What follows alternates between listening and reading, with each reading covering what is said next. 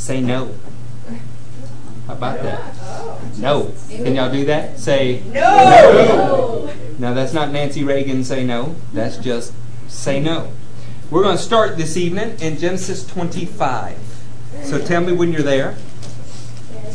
Jacob, we're glad you're back here today. We're proud of you, brother. Jacob has survived nearly a month with Usto Shavana. He didn't get the pig flu. He hasn't come back with any jokes that he shouldn't be telling. I'm going to call Usto and tell him his voice has dropped 2 octaves since he left. He seems taller and more mature. So we're thrilled to death to have Jacob here with us tonight. He's got to leave and catch a bus and go back to the evangelism trail. Arkansas. Amen. Y'all in Genesis 25? Yes. All right. I'm going to admit to you that tonight we start on a slightly negative note. I hope not to stay there. Some of that depends on us. You ready for Genesis 25? Yes. Let's start in the 29th verse. Would that be fair? Yes. Good. Because even if it's not, that's what we're going to do. Once when Jacob was cooking some stew. Did y'all remember that we talked about stew last week? What kind of stew did we... Sulfur stew. What was the sulfur stew last week? That's a big fiery lake at the end of the millennial reign for those that never made it into the kingdom, right? Okay, well, Jacob's cooking some stew. Esau came in from the open country, famished. You know, I don't know what famished means. I'll be honest, I live in America. I have never been in a place where I thought I was going to die if I didn't eat. Now, I've said I was going to die. I say that between almost every meal. Every meal I think I'm going to die. But I believe that this word suggests he was seriously hungry, famished. He said to Jacob, "Quick, let me have some of that red stew. I'm famished." That is why it is also called Edom. Jacob replied, "First sell me your birthright." "Look, I am about to die," Esau said. "What good is the birthright to me?" But Jacob said, "Swear to me first." Nothing like selling plywood in a hurricane, huh? Yeah. So he swore an oath to him, selling his birthright to Jacob. Then Jacob gave Esau some bread and some lentil stew. All that for beans. That's disgusting. He ate and drank, then got up and left. So Esau despised his birthright. Did it say anywhere prior to this that Esau didn't want his birthright? Does it say anywhere in it that he thought very little of his birthright? Doesn't say anywhere in here that, he was out in the open country and he was thinking about it and his birthright wasn't worth having. What was his birthright, by the way? Oh, to be in the paternal line of the Messiah of the world. To be a member of God's chosen people on the planet in the very line from which the entire nation would derive. His birthright was something. So why does the word say that he despised his birthright? Well, because his actions showed that he did. See, I doubt seriously Esau ever said the words, "I despise my birthright." I doubt very seriously that Esau ever thought to himself, "I hate my birthright." But his actions showed that he hated his birthright. In that moment, do you think later he might have felt bad about this? Of course. The word even says later he felt bad about this. What is our birthright? Well, the first chapter of John says, as many would believe on him, he gave the right to be the sons of God. Boy, it doesn't get any better than that. That's better than being a son of Israel. That's a better birthright than he had. Are there Christians way out there in a galaxy far, far away whose actions show they despise their birthright? Yeah. Are there Christians closer than that whose actions show they despise their birthright? Is there a Christian sitting in the chair you're in whose actions show they despise their birthright? Well, as I began to think about that, what is it that he did that showed he despised his birthright? Have you ever been really mad at Esau, thought of him as a great big hairy thug? I have. I mean, I thought, what an idiot. For beans, he gave up this. Really, all he did was succumb to a fleshly desire. For a moment of pleasure, a full belly, he gave up something that was rightfully his spiritually. No, there's never been Christians that did that. You haven't watched them in national ministries or in the mirror when you shave in the morning. We ever give up something that is ours spiritually because we succumb to the flesh for a moment? As I began to think about this, I thought, lentils would not get me there. Okay? Everybody knows I hate beans. One time a man was trying to be really ugly while appearing godly. He said, well, I brought Eric groceries. I don't know what else he could want. He brought me a bag full of beans. Yeah, thank you, brother. Yeah. Beans won't get me there. My particular bowl of stew is not lentils. But that does not mean that there are not bowls of stew in my life.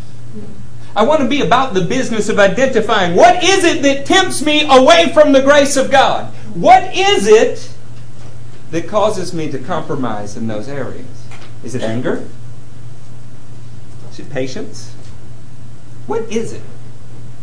Because the devil is about tempting people. He's been doing it a long time. Eve didn't get tempted by a bowl of lentils. What'd she get tempted by? Somebody said apple. No, there was no apple there. That comes from a Latin word where evil and apple are the same. That's how that happened in church art, but that's a long story. She saw that something was good to the eye, pleasing, desirable for gaining knowledge. It didn't matter that God was an eternal source of knowledge. It didn't matter that God was goodness itself. I saw a way where I could fill my own appetite. What does your bowl of stew look like, I wonder? When you begin to think about this, how much untold misery, pain, devastation, ruined ministries have happened because somebody chose a bowl of stew. We mentioned Eve. How about Adam's choice? Well, that kind of put us all in the tank, didn't it? How about Esau? His people go down as an enemy of Israel for most of their history. How about Samson? Samson had a little problem. A problem that no Christians ever had. In fact, Paul had to write to the Corinthian church and said, don't do the kind of things Samson did. And they were a spirit-filled church. That's amazing to me. Solomon, he had no bowls of stew in his life, did he? Solomon had so many bowls of stew, it didn't look like stew anymore. It just looked like life. Read Ecclesiastes. You're reading the rantings of a nearly crazy person that comes to a really godly conclusion. How about Judas? Bowl of stew in his life? How these people... Oh, I know. That was all Old Testament. Let's talk about Ananias and Sapphira. What did their bowl of stew look like? We gave you most of all of kind of some of part of it. Yeah, is this the full price? Uh-huh. You sure? Because the men who buried your husband, their feet are at the door now and they're going to carry you out. Bowl of stew. How did it end up? See, this stew has been brewing a long time and it's going to culminate in that sulfur stew in the end. When you trade your birthright, something that God gave you, He said, Brandon, I've got a future for you. John, I got this for you. It's a ministry. It's this, it's this, it's this, it's this. Every time we choose to succumb to the flesh, we run the risk that piece of satisfaction, whatever it is, whatever your lentil stew is, could cost you everything that God ever had in mind for you. I know. Grace, boy, it slides down my back and over my shoulders. And He so lavished it upon me that it's greasy. Sloppy agape, greasy grace is what the churches tend to preach. I want you to understand that is a misuse of God's grace. The fact that you did not immediately die the moment you ate from the tree of knowledge of good and evil is grace. The fact that it was a process set forth in your life so that you could learn and grow from it and you did not become dead that moment, that is grace. What do we do with it though? When you have received grace like that, what do? I didn't die. I didn't reap the consequence. You know what that means? I got time to do it again. Well, will that kind of grace save you? No. But I felt really bad about it for a couple minutes. Yeah. Slap your wife. Tell her you feel sorry. I felt bad for a couple minutes, then slap her again. If she's a smart woman, she is going to go find another place to live. But I felt bad. Repentance is not feeling bad. It's not. Feeling bad can lead you to repentance. Did I mention all of this was for a bowl of beans? Not even refried beans. These could have been those nasty, stinking lima beans or kidney beans.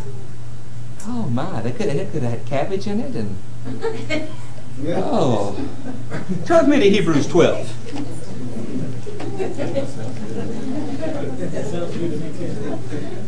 Well, therein lies the problem. We don't always know what is good for us, do we?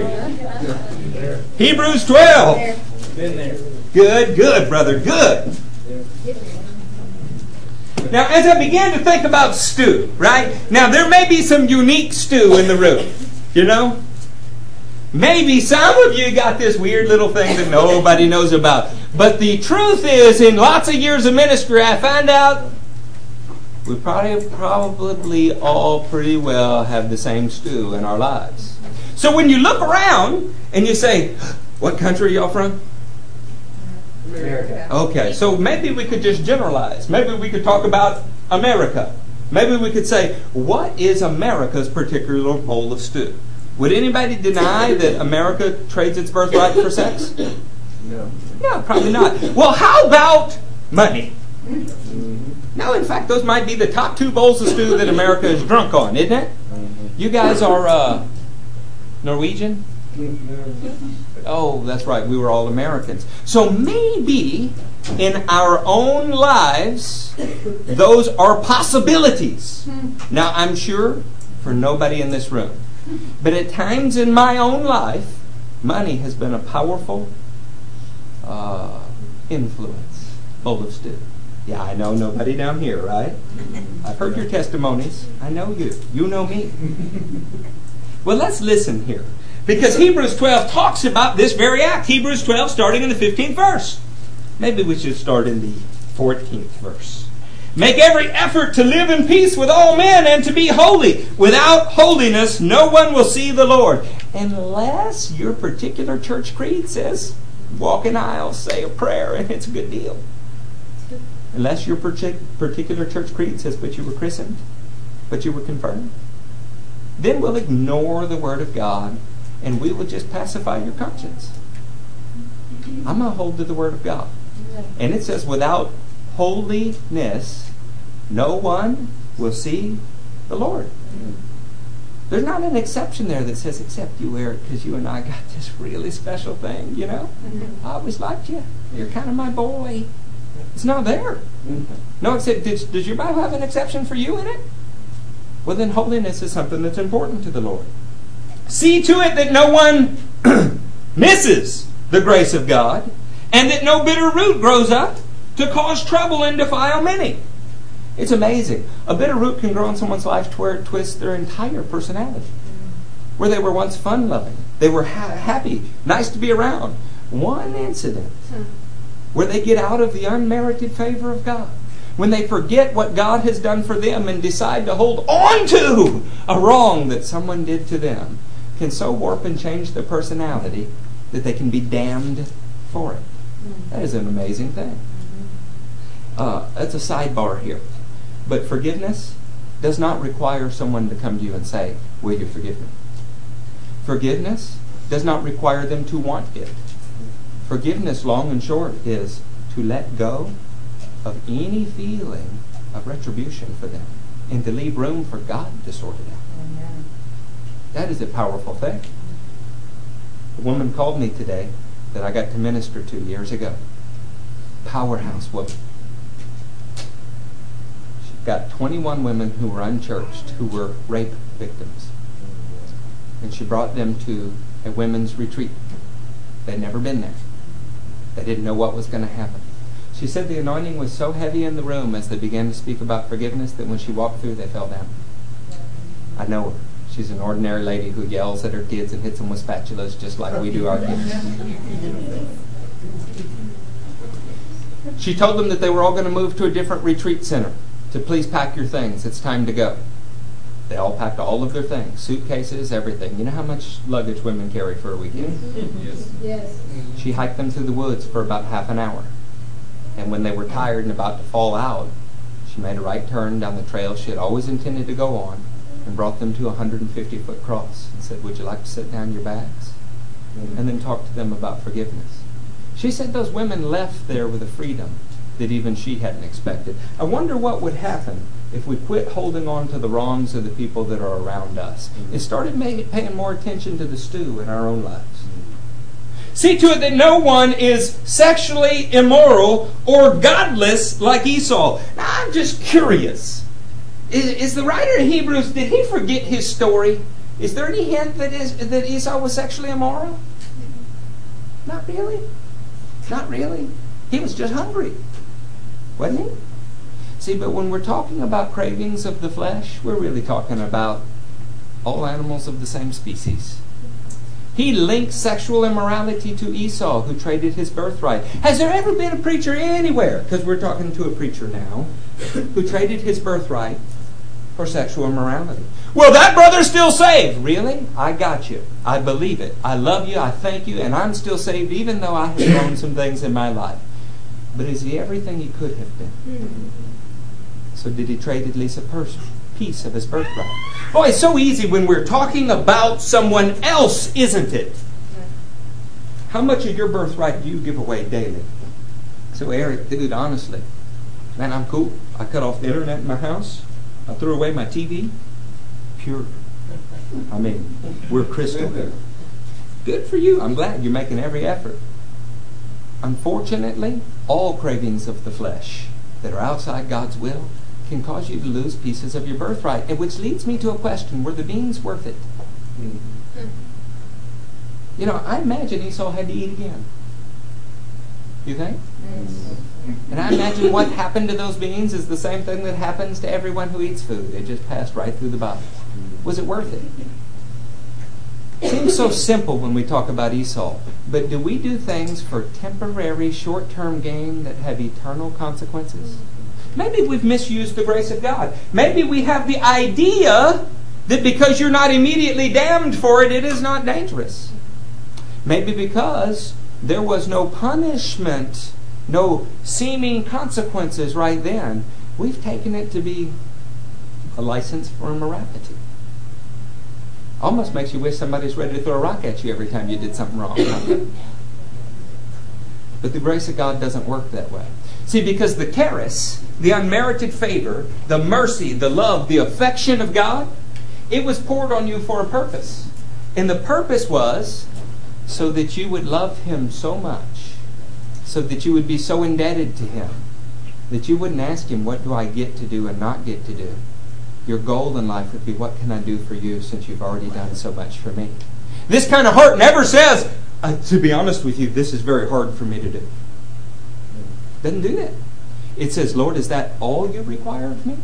Wow, I owe you so much more. See, there's a misuse of God's grace in the church land to the point where it's not even grace anymore. It's a lie. And people are damned every day that think that they're walking in grace. Now, this is not to get you scared. It's to get us to take an inventory of our life. So do we really think we're doing the Lord a favor when we do what He's told us to do? Or are we still just unworthy servants? See, when you grasp grace, what begins to happen is you go, I really was that bad, wasn't I? And I still kind of am in some areas. Lord, I owe you everything. I would do anything for you. Speak the word and I will do it. Not what do I have to do? What's the minimum? You mean you want what? When you have an idea of what grace is, you want to do something in response. Listen to this. See to it that no one is sexually immoral or is godless like Esau, who for a single meal sold his inheritance rights as the oldest son. Afterward, as you know, when he wanted to inherit the blessing, he was rejected. He could bring about no change of mind, though he sought the blessing with tears. But what about grace? I thought he just needed to be forgiven. He was forgiven. But the consequence of his action means he would never be what he could have been. Do you understand the difference? Yes, God forgives you for what you did today, what you did yesterday. But friends, when you dwell in sin long enough, you may never become what you could be. You may be trading your birthright for something you click on with a mouse. You may be trading your birthright to have a few more dollars in your pocket at the end of a month. You may be trading your birthright for something as stupid as a bowl of beans. But grace is right there all the time. Says, no, you're forgiven. That does not mean that your life will not suffer consequences. That's right. David was forgiven.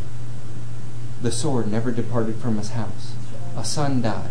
Another committed adultery with his wives on the roof. He watched his closest friends be separated from him. And his whole life long, there was trouble because of it. Do we mock the grace of God? Well, none of that's happened to me. Yet. That hurts a little, doesn't it? Proverbs 6 is something that I need to read you, and then we're going to elevate our thinking. Wouldn't that be nice? Yes. Wouldn't it be good? Because I know y'all don't want to stay in the stew the whole time. No. So the faster we can get to Proverbs 6, and I hear every person say, there we go. Now I want to confess, Proverbs 6 is a little more stew. But after this, we'll move on. The stew will be gone. In 6:32, we hear a warning. But a man who commits adultery. By the way, the Hebrew word for adultery doesn't just mean sexual impropriety. I mean, that's like the best known example of it. But the Hebrew word for adultery means an awful tearing. And it can happen even between you and God. It can happen between you and a business partner. It can happen between you and anybody that you're in covenant with. When you do something horrible that tears you in two different directions when you were supposed to be united, the Bible calls that adultery. That's why Israel can be called adulterous as a nation, although obviously as a nation they were not cohabitating with God in the way that a man and a woman did. It's not just a euphemism. It literally means to be awfully torn. If a man who commits adultery, 32, but a man who commits adultery lacks judgment. Well, I would say so, yeah. Stu. Whoever does so destroys himself. Who destroys him? He destroys him. Isn't that hard? Your own actions can destroy you. Esau's desire for Stu that outweighed his desire for what God had for him destroyed his future. Now, he didn't drop dead. He still had a chance to do a lot of things in life. But he never became what he could have been. Blows and disgrace are his lot. And his shame will eventually be wiped away. Never be wiped away. Never be wiped away. There are things that you can do that, yes, you will be forgiven for. But that does not mean that the consequences will ever go away. Contract HIV and you may never get rid of it. Although I know some people that have been healed of it. But you may never. Say, but I'm forgiven. Yeah. What could you have been? Was it worth it? Why do we never think of these things in the moment? Because we're famished, right? Because the flesh has a powerful, powerful voice. And, I mean, God is kind of cruel to put me in a body that craves all of these things. You don't understand, Lord. Oh, that's right. You took on human flesh. You walked around in the weakness of human flesh. Turn with me to Hebrews 4.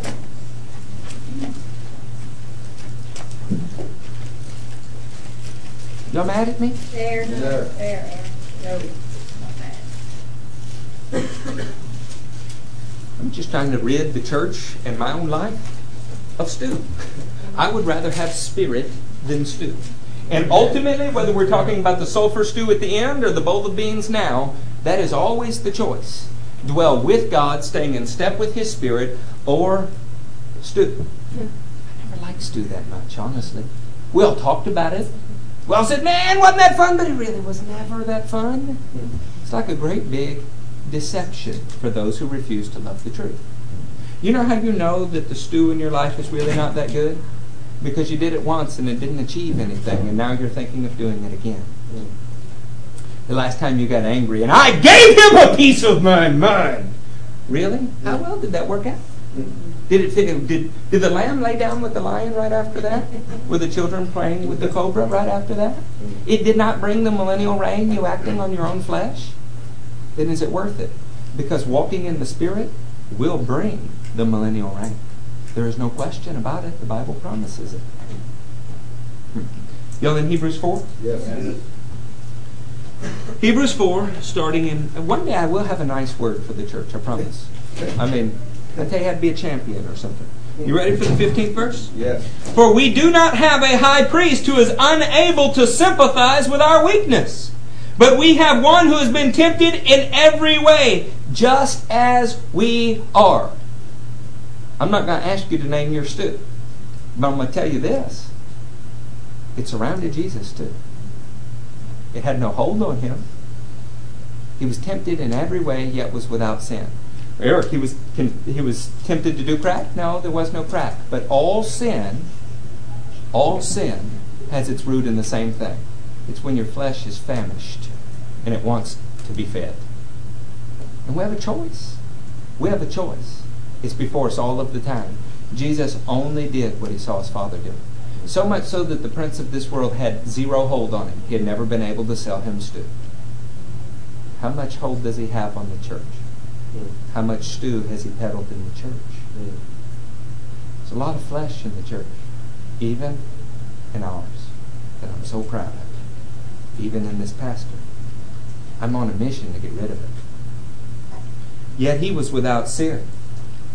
Since Jesus is the one who understands our weakness, since Jesus is the one that knows exactly what it is like to feel the voice of the flesh, but has overcome it, then we are to take his advice. Let us then approach the throne of grace with confidence, so that we may receive mercy and find grace. Why? To help us in our time of need. Grace is not afterwards, there is no consequence. Grace is in the moment that Esau was there, hungry, but seeing a bowl of stew. If he had said, man will not live on a bowl of stew, but on every word that comes from God's mouth, help me, Lord! Angels would have shown up and fed him if they had to. Grace is that God will come through for you if you do not give in to flesh. Grace is you will find unmerited, unearned aid and help from the Lord in your time of need. Grace is not, well, I know I did that, but grace... Just love to hear a good message on grace. I worked in the plant, and that is all I ever heard from a certain denomination. That's right. I just love to hear a good message on grace. Yeah, and you still don't know what it is, do you? Well, we got to live in this body. We're going to sin. You're going to sin, buddy. I'm fighting against that. Amen. They also pray like this. Oh, Lord, we're just dear sinners. No, I am a saint. I am a son of God. It is my birthright, and I will walk in it. I refuse the title sinner. You know how stupid it is as stupid does? Call yourself a sinner and don't be surprised that you sin. Call yourself a son of God and you may begin to act like a son of God because it is your birthright. So next time somebody tries to sell you stew out of the taqueria van, you say, no! I got filet mignon. I sit at the king's table. Amen. I have a birthright. It's full of manna.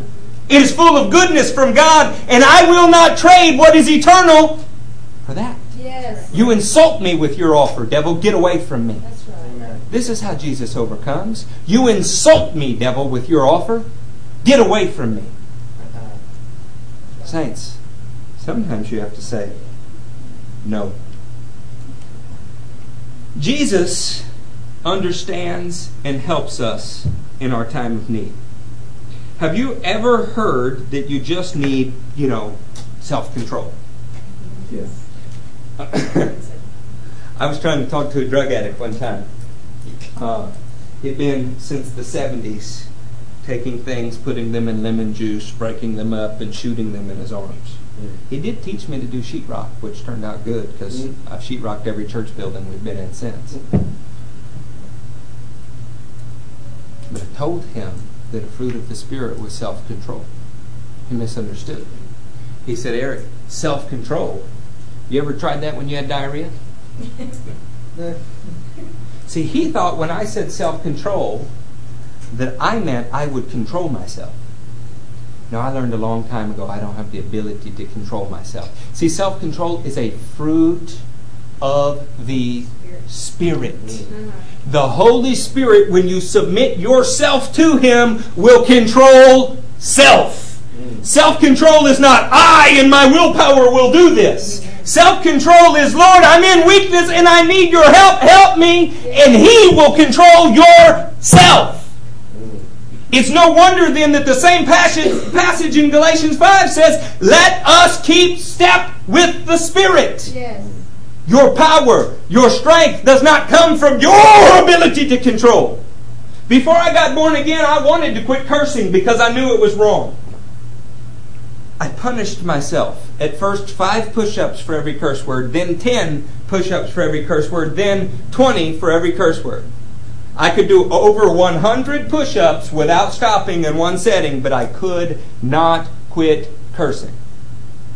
The moment that I fell on my face in my room and said, Lord, change me, those words left me, and it had nothing to do with willpower. Now, I have found in 16 years that occasionally one will resurface. I have to remind it, Stu, get away from me. I buried you in that baptismal water. That's not a part of my life anymore. Now, I speak as led by the Spirit the very words of God as an ambassador of God. But I would be lying if I said one never came to mind. And I know y'all can't relate to that. This is why Hebrews says, those who have been trained by the Word through its constant use can distinguish good from evil. But there we go again. We have to do something. It's not just grace afterwards. I said a bad word, grace, grace. No, grace is in the moment you want to say a bad word, and you ask God for help, and He helps you. Yes. Biggest example of grace I could think of in my life as far as worldly passion, a man took $600 in deposit from me on a vehicle that I needed. I was born again 3 months. $600 was 75% of what I made in a month. The vehicle he was selling was only $1,500. Well, my loan for $1,000 didn't go through. Right? Had no credit. I was 18. That surprised everybody? So I went back an hour later and said, I'm sorry, sir, my loan didn't go through. He said, I'm sorry, son, that's not the way a deposit works. I still remember his name. I know where his house is. Every time I go to Baton Rouge, I still remember it. See, I stood outside his door, trembling.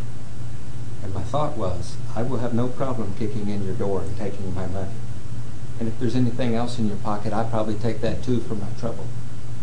And if you get hurt between now and then, that's all right with me. And I fell on my knees like a child and cried at his doorstep and said, Lord, help me. And He did.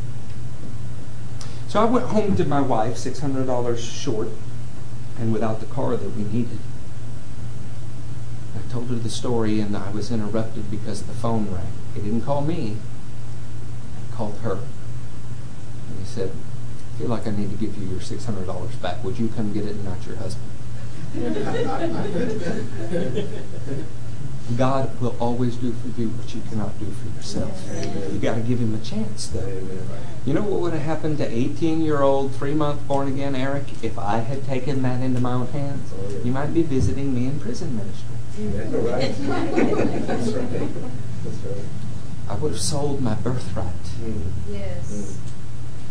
How many people would go back and sell their birthright if they knew what it would cost them now? See, on the other side, you think, what in the H-E-double-L was I thinking? Of course the beans weren't worth it. But at the time, it seemed like such a good idea. Saints, we need to be smarter. We need to be aware of the devil's schemes. Yes. If he's presenting you an immediate solution, it might not be the right one. It might not be the right one. If we could just stop and ask for God's help, if we could try to stay in step with His Spirit, how much easier would our lives be? Self-control is not you controlling yourself. It is the Holy Spirit controlling self in you. Turn with me to Titus 2.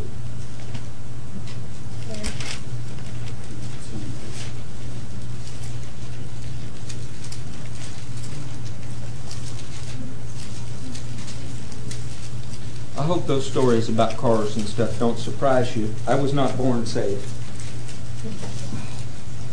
And occasionally there have been people who attacked me, like that man with his forehead ramming it into my hand. But I have learned a better way, and that is grace. Because after being forgiven the things that I have been forgiven in my life, I have a very hard time charging other people with serious wrong. If you were forgiven $1 million that somebody was calling you day and night for, showing up at your work for, telling your wife that there were ways to pay it off, every unseedy thing in the world, and you face that pressure day and night, and the debt was forgiven, how good would you feel about going out and kicking a child in the face for the quarter that he owes you? We do it every day. And it warps our lives. It twists us. That is a bitter root. In fact, when we look back at the Lord who has done so much for us and say, you want me to do what? That's hard for me. That is like kicking a child in the face. What has He done for you?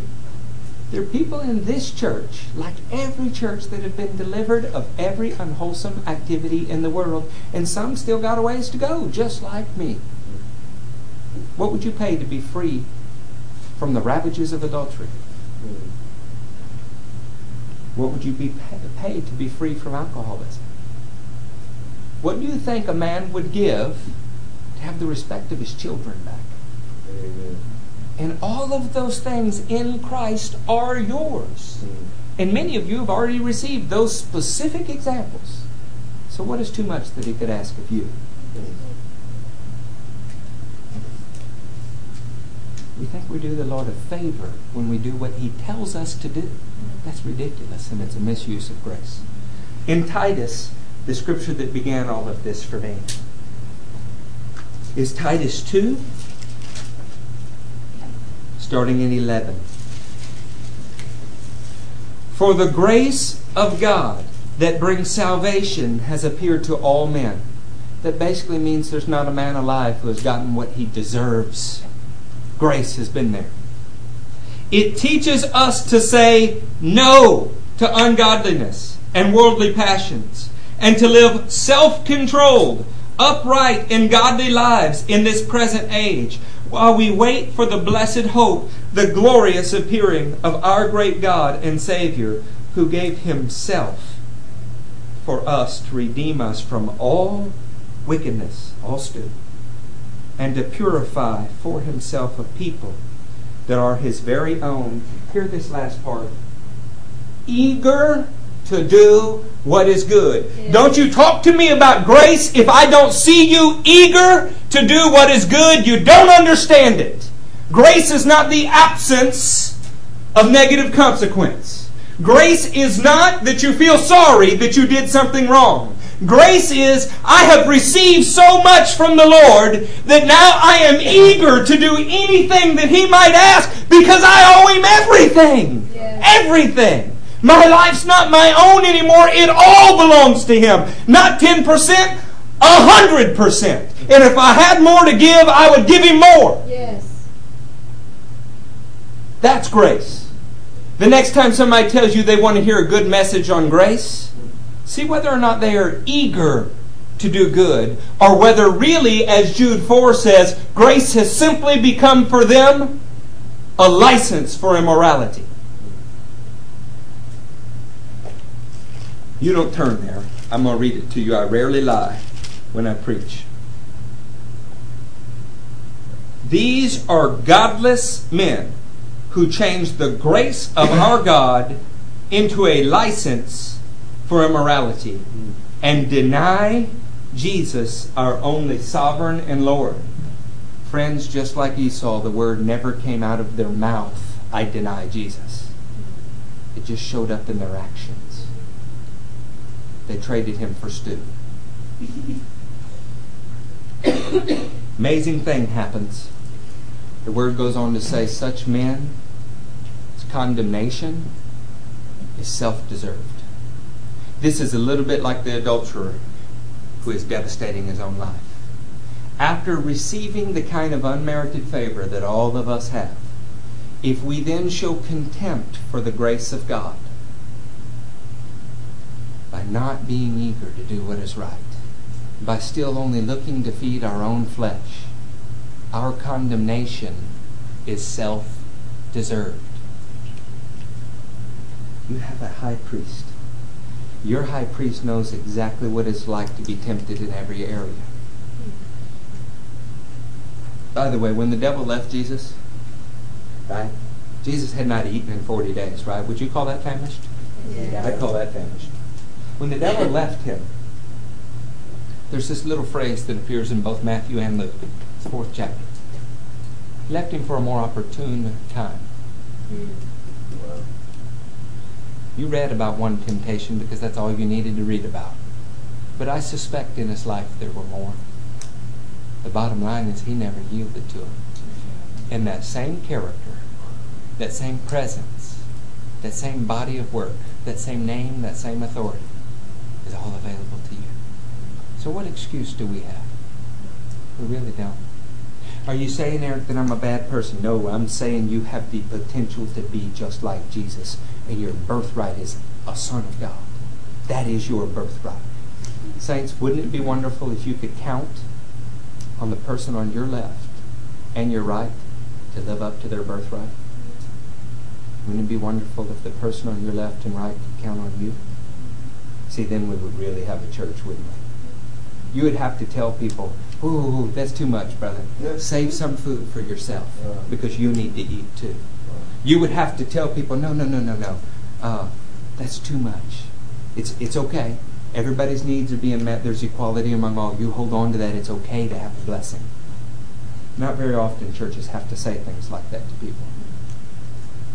But if we all lived up to our birthright, there'd be an equality among everybody. There would be no problem. I don't guess the church has ever done that. Wait, there is the book of Acts, and it did. And that's the environment it started in. Well, what's wrong? Maybe God lessened his power. Maybe he quit working that way. Now, maybe just the people changed. The good news is if we did, we can change again, and we are life-changing ministries. We have a choice right now. The grace of God can teach us to say no to ungodliness. It can teach us to say no to ungodliness. So the next time you're offered stew of any kind, selfishness, selfish ambition, stingy, whatever it is, whatever the voice of the flesh says, you can say, I have been forgiven so much, I will not trade my birthright for that. Say no to ungodliness. Yeah. Amen? Amen? Stand up. Knowing what you were saved from should produce a compulsion to do for Jesus. Not what do I have to do, but what do I get to do?